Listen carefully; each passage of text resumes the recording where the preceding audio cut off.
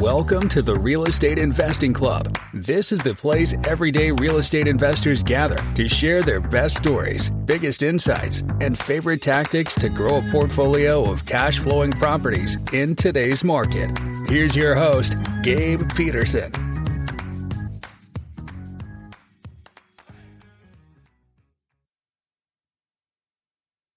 All right. Welcome back to another episode of the Real Estate Investing Club.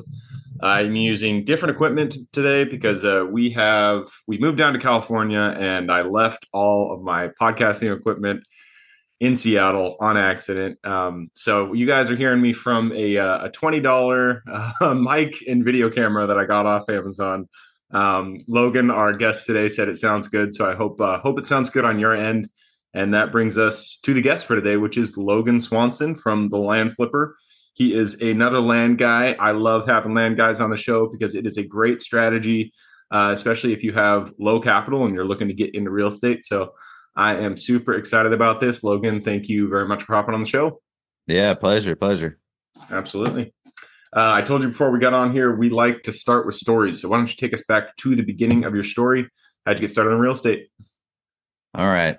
I'll try to abbreviate. So, I went to college, got a kind of worthless degree, planned on going to law school, couldn't afford it. I was working in restaurants through college, and that's just where I was making the most money. So that's kind of what I stuck with for a while. Tried to get serious and go start a career in construction, kind of project management stuff, and just hated it. And finally got to the point where I was married, had 2 kids, one on the way.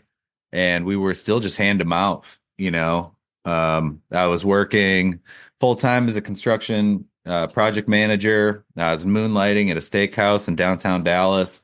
My wife had a full time job. She was pretty much just working for insurance and to pay for childcare.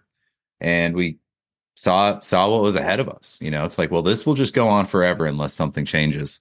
Yeah. So, I started looking into real estate investing.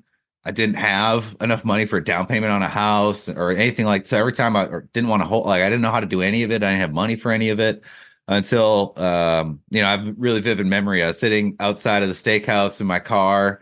In restaurants, you're always wearing you have 2 work shirts. So I had steak juice stains on my shirt and this junky car. And I was like, God, something has to change. And I was listening to a podcast that had this guy, Mark Podolsky. He's kind of a land guru sort of guy. Yeah. I had him on the show before. Yeah. And I was like, this is something I could do. He's talking about you can buy land for $100 an acre and, resell it. And I was like, that's crazy. So, like I said, we didn't have any money. I went to a family friend who has a bunch of rental homes and kind of understands real estate to a degree. And I kept telling him, this land thing, it seems real interesting. It seems like you make some money. And he's like, that is the dumbest thing I've ever heard. But after a couple lunches, he's like, all right, Logan, I'm sick of hearing you talk about this. What do you need to get started? And I said, I need $2,000 to buy this course from this guru, and I'll figure it out from there. And he said, all right. So he gave me a no interest loan for $2,000 out of the kindness of his heart for 1 year. And I went and, bought the course. Messed around with it for a while and just didn't really do anything for a couple months. But we finally got over that fear of starting and started sending out mailers, and it really worked. We started buying land, kind of desert squares, middle of nowhere properties in West Texas, Colorado, Nevada, and reselling them for pretty good margins.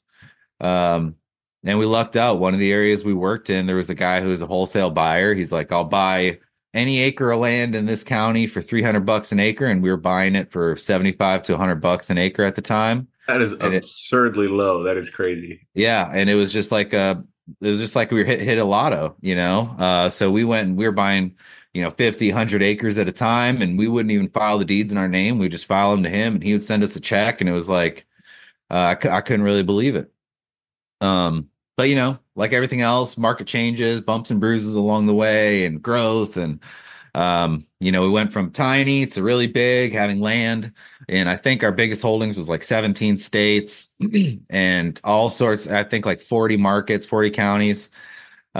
and then ran into all sorts of issues when you own land all over the country and you're trying to sell it. So now we're at the point where we've scaled down to a much smaller amount of higher value properties, and then we do funding.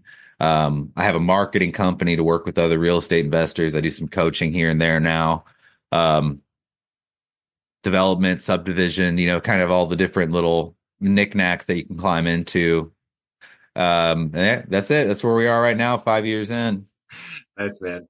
Yeah, I feel your story. I did the same thing after college. I was going to go to law school, decided not to, and then I was, bussing tables. I was a bartender for a while. I went a similar route. I was in corporate for about 7 years after that. So I feel you there. It's awesome that you were able to use land to get out of that. $75. What you said, 75 per acre in Texas, right? Yeah. That is just, that is so low. That is crazy. So that's out in West Texas. There's it's effectively desert. Yeah. The area I was working was called Culberson County. There's one town called Van Horn. It's got like 1,000 people in it. And yeah, it's crazy when you pull it up on a GIS map. It's just tens of thousands, hundreds of thousands of acres all cut up into little 5, 10, 20 acre chunks in this huge grid pattern that extends out in every direction. Huh. That's interesting. Do you know what was the end strategy for the guy buying it from you? What is his goal of using this land? So one of the things that I learned early on in this in the land investing space is a lot of our buyers just want to own something. I think it's become really hard for the average person to feel like they actually have an asset. So, if they feel like, well, I'm never even going to be able to buy a house, all I'm going to do is live in apartments my whole life. What's an affordable way to own something? So, a lot of them wanted a property that's maybe recreational. They could go out and visit. They almost never did. But for the most part, I think they really just wanted to feel like they own something, own part of America, a tiny little slice of the American dream, even if it is just, 5 acres in a desert. Okay, that makes sense. So you mentioned you kind of had an arc in your career. You started off, you buying these really cheap plots of land. You grew to 17 states, which is crazy. What were the inflection points? Like at what point did you realize, these are obstacles that we need to overcome? Yeah. Well, the reason we got this grand idea to expand was, during COVID is where our business really took off and people had this influx of money. And really the land, like you could sell any piece of land just like that. It seemed like a week. So, I expanded out to a few different markets. Literally everywhere I went, there was a lack of competition and excited buyers. So it felt like everywhere I went, it was just hitting gold, hitting gold, hitting gold. And I was like, this will work forever, always. Right. So that's when I was like, I'm going everywhere. I made it a goal to go into 50 states, own land in every state in the country. And what happened was there was a market shift. I mean, we're still selling land now, but it's not like it was then. So that, it tightened up a little bit. All of a sudden, my properties weren't moving the way I anticipated. And then I was like, oh, wow, there's rules in California that I wasn't aware of. These title companies are a pain in the butt in North Carolina, or whatever it is. And when you expand, not only is there all this legal and other infrastructure that you need to build into your business and have really well systematized and well thought out and organized, which I was not doing a great job of. But also you're effectively having to find a huge amount of buyers in various markets, which takes an incredible amount of marketing. So, it was easier in the beginning, but as the market sort of went down a little bit and it became harder to sell, it was like, oh, I can't focus capital or marketing efforts in any one area. I have to spread it out everywhere. And what happens when you spread your marketing dollars out everywhere is they don't get spent well. Yeah, they don't. Yeah. So very little return on investment. And in the category of properties that I love, ones that are 50,000 or less, it's an inefficient market, right? So there's no agent who's excited to go sell a $30,000 lot somewhere. I mean, they'll do it hoping you give them something bigger in the future, but what you find is it's very inefficient. So yeah, it became this nightmare of I have this huge inventory. At one point, I mean, we're still climbing out of it. I think we have something like 50 properties in inventory that are still spread out over the country that I'm just like, can I please sell these damn things? Right. Um, but it was a good Luckily, problem to it's have. land, and so really all you're doing is you're paying your holding cost is just taxes, right? There's nothing else. Yeah. Yeah. There's very minimal headaches. I mean, I'm not afraid to buy land in HOAs and POAs and things like that. So some of them will have more holding costs, but for the most part, we were buying around 10, 15 cents on the dollar back then. Wow. So if something sits in inventory for 2 years, 3 years, and I sell it at 80% of market, I'll still profit Make money. fine. Yeah. It just effectively becomes a nuisance. It's like, Yeah. oh, I have to sell this now, Yeah.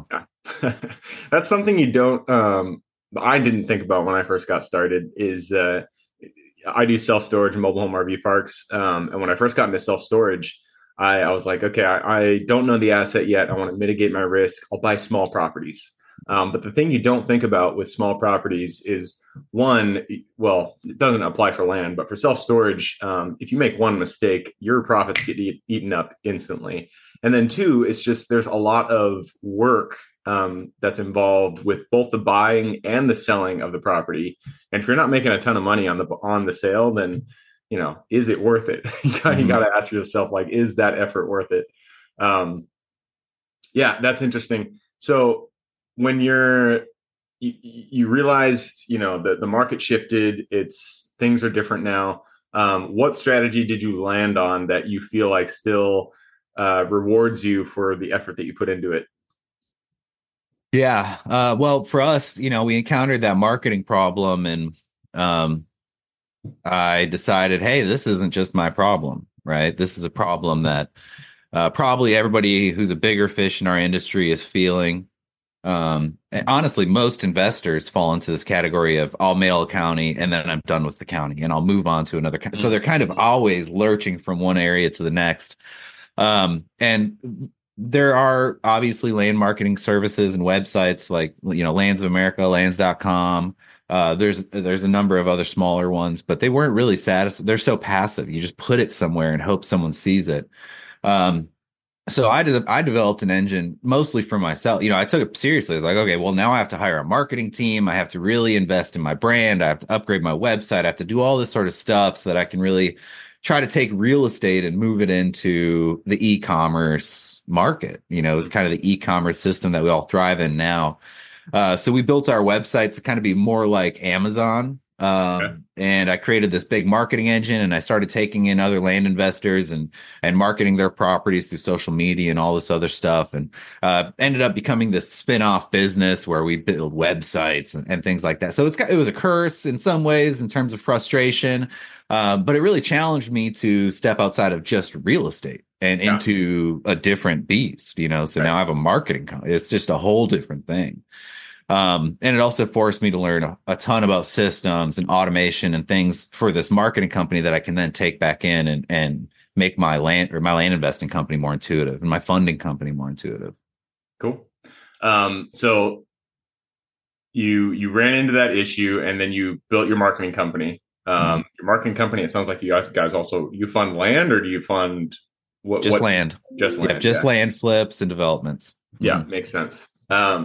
So in terms of what you guys focus on for your own acquisitions, what type of land are you marketing for yourself? And what's the exit strategy that you're looking at? Yeah, so we kind of have three approaches right now.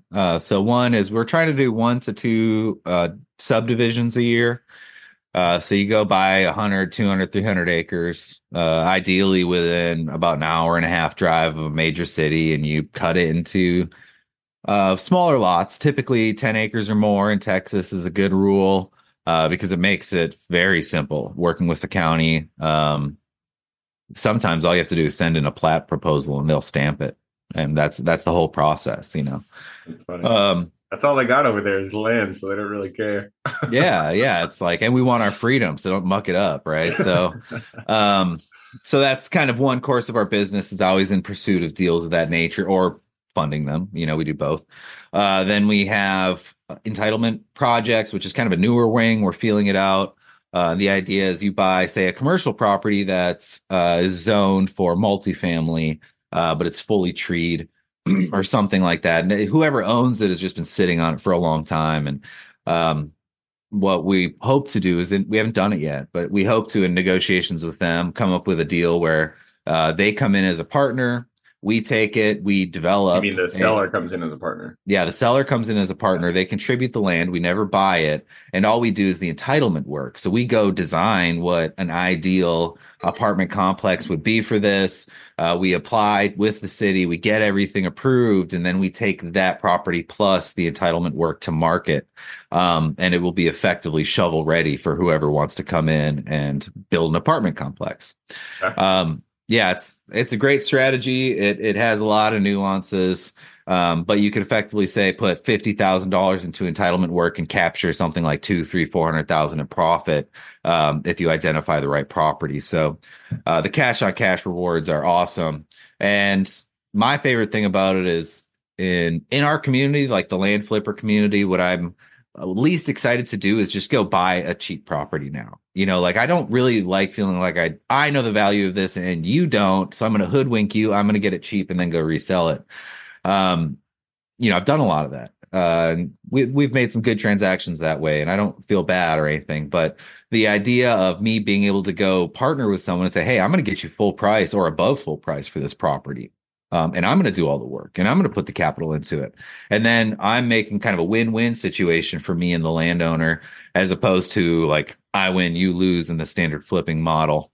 But then we are still pursuing flips. We're trying to stay where we're going to be making $50,000 to $100,000 profit per property now. So it's a lot more fine-tooth comb to try to scrape those deals out. Sometimes they're larger acreage. Sometimes they are simply properties that need minor improvements, like, okay, well, let's get access. Or here's a good example of a deal we did recently. We went and bought 3 lots next to each other in Temple, Texas, and they're effectively unusable because the gas provider had run a pipeline underneath of it, so you couldn't build anything. The easements and the setbacks made it so the property was effectively valueless. So we talked to them, we purchased the property, or we got it under contract, and then we went to the oil company and we asked them, like, hey, is this line active? They said no. They said, okay, what's the process for us removing the easement and clearing that off the properties?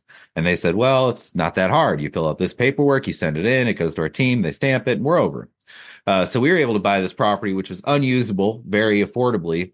We went through a small bureaucratic process that took maybe a month, that just most people wouldn't know to do or even think to do. And then when we brought it to market, it was like an $80,000 profit on those 3 lots. And it was a win for the seller because they didn't know how to sell it, right? Nobody else knew how to do this. It was a win for us in the middle because we made a good profit. And it was also a win for our buyer because they bought it and they actually turned it into 4 lots and they're building homes on them. So kind of an ideal situation for everybody. Cool, man. I love it. Awesome. So you guys, you're looking, is there any specific metros that you look at? It sounds like mostly Texas.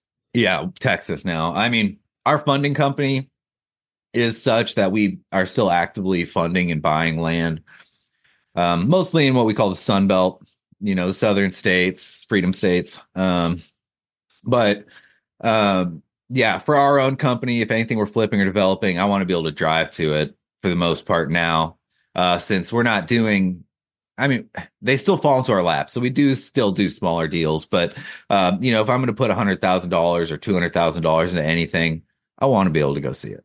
So it's just comfort level now and there's so much land around us and we know the laws and we already have the title companies. And we already worked all these counties before. So it's like just a safe little area and I like it. Yeah. Yeah. The more deep you get into a specific strategy, especially with things that aren't land, things that you need an operations team for, the more, at least for me, I've realized that I just want to stay in one spot. I want to stay in an area that I can build a team around and then not have to jump, state to state to state. So I'm there with you on that one. All right. I just took a peek at the clock. It looks like we have run it down. So it's time to jump into the quick question round. Are you ready? Shoot. All right. Do it. It starts with books or any form of education. I need 2 recommendations, one for general life wisdom and then one for real estate. Oh man. Okay.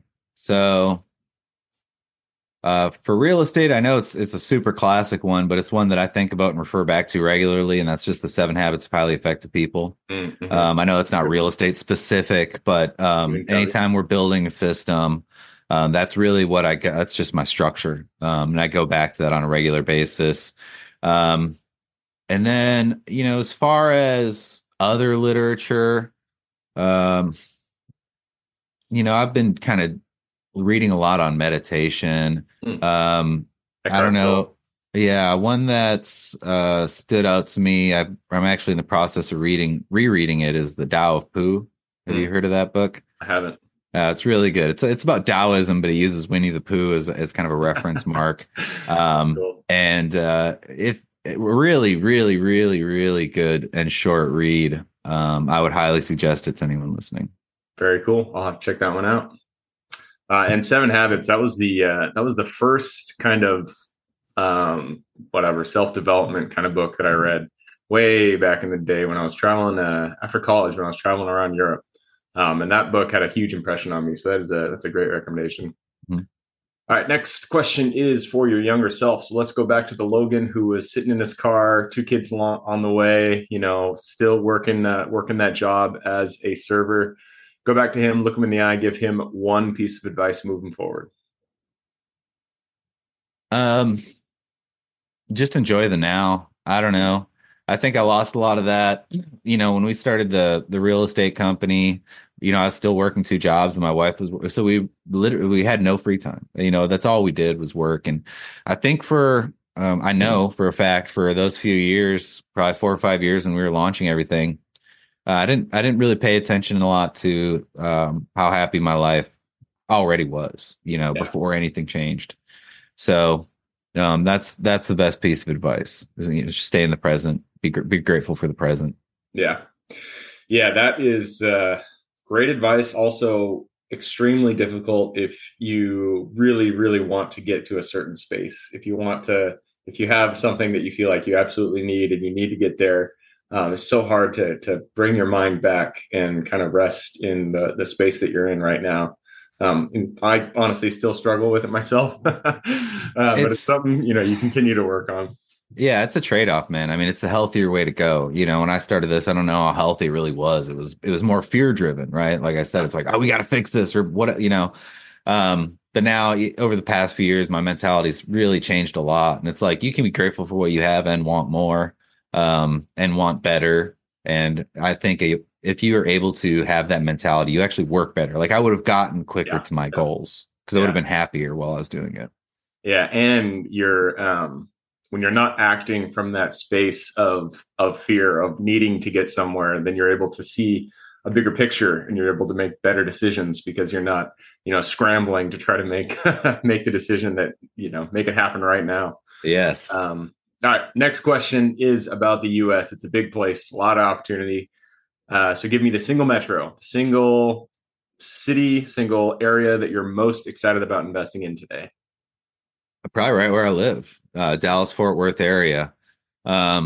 It's incredible. I mean, you drive an hour and a half in any direction from my house and the development doesn't stop. Yeah. It's enormous. It's growing. It's reasonably well governed. It's free. And it, just the state of Texas in general. Not only is it doing well now, but because of the oil and gas infrastructure, I think it's going to grow dramatically. Yeah. I just watched a YouTube video on is projecting that the state of Texas is going to exceed in population the state of California in the next 10 years or something like that. Which is pretty crazy because California has a lot of people. Mm-hmm. All right, next question is about your business. The first 3 positions we hire form the foundation of our business. So what were they for you? And would you do it in a different order if you did it again today? Yeah. So the first hire, this is probably just really common, is just a VA. There's so much in having a large portfolio of properties. There's so much just mind-numbing stuff. Yeah, just especially with the marketing and things like that. Um, I would prioritize hiring someone to run my social media channels now. And the biggest hire in our industry is really like an acquisition manager, transaction coordinator sort of position. Yeah. We had a marketing company, we had multiple salespeople, marketing company, all this sort of stuff when we had when we were working through that huge inventory phase. And I did what everybody says. I just created another miserable business that I was managing. And it was lucrative, and I had freedoms along with it, but at the end of the day it was just like nerve-wracking. So in our attempt to shrink our portfolio and operate with a much smaller amount of properties, the whole point is like I want, my wife's my partner, so she's active in the business, so it's like my wife, myself, my transaction coordinator, and one VA. And that's it. Then everything I run can run with just that team, and a developer, I guess, a web developer. That's cool. You guys don't have anybody that work acquisitions, dispositions, anything like that? No, not anymore. So the idea of having 5 properties in an area I know is we hand it off to realtors that are land efficient, and myself. There is no one better at selling my land than me. And that is the pivotal point in our business. It's still with relative ease that you can go acquire properties. But if your goal is to be efficient and turn those properties in short periods of time, I really need to have enough bandwidth to have that be my job. I like that job. Yeah. So that's one I want to keep. Yeah, makes sense. All right, next question is about finding the deal. It all starts with getting in contact with the seller and getting that purchase agreement hammered out. So what is your favorite way to find good deals? We've never changed. We still send offer letters. They're called blind offers. So, effectively, Mark Podolsky in his toolkit, that program I bought, they give you a letter. They're like, hey, just use this one. It's the one I use. We've taken that. We've modified it a little bit. It's still ugly, which is the way he handed it to us, and it works really well. Mm-hmm. And I found that it doesn't really matter too much the letter. What matters, and what we still do to this day, is all of our letters are handwritten and hand stamped.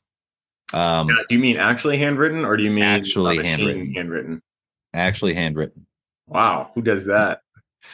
We've done a few different strategies with it, but the whole point is we don't need to do a whole lot of mail, right? Okay. So if you're sending anything from any of the large mail companies, they're not getting open. I mean, that is your biggest issue. They're not getting open. So when my wife and I looked at ourselves and we're like, okay, how do we stand out? Right? Oh, there's all these new land flippers and land investors. How do we stand out? Just get the mail opened. I have never gotten a handwritten addressed letter that I didn't open. True. Ever. So we went from sending anywhere between 20,000 pieces of mail a month down to like 1,000 or 500. And our buy rate is very similar, sometimes better. So for us, my son's getting old enough where I'm probably going to have him start handwriting it. I'll give him a buck each or whatever. It doesn't really matter, right? Yeah. But the whole idea is like I just need my letters open. Yeah. And I look at my competition. I say yours aren't getting open. And then the rest of it is just our blind offers mean there is a purchase price on there where if they sign it and send it back and there's no other weird complications, we will go buy the property for that amount. And in our industry, people don't know how to do that. They're I call it the shotgun approach. They're going to come in and say, all right, I'm going to price this entire county per acre and send all my mail out that way. And it's just not how it works. You take up any map, and if you look at, what's built on it, what's near it, especially in us, we work in a lot of different subdivisions. So what utilities do they have? How steep is it? Are these properties actually built? So we get really granular on that front end data to make sure that we are only mailing properties that we actually want to buy and we're stapling the right price to them.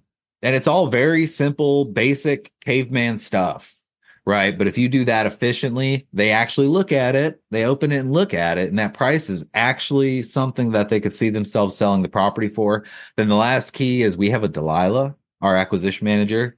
Delilah is the best. So when people call us and she answers the phone, it's hard to not talk for 30 minutes. They're just like, oh, she's just the best. So that's our secret weapon. They open the mail, there's a good price on it, and we have a Delilah, and people sell us their land. Makes sense. Mm-hmm.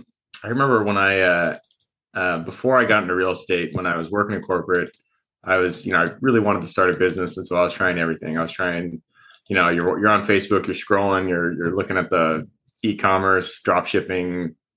I tried all those things, and one of the guys whose course I took, can't remember his name, but he talked about lumpy mail a lot and how it really increases the open rate.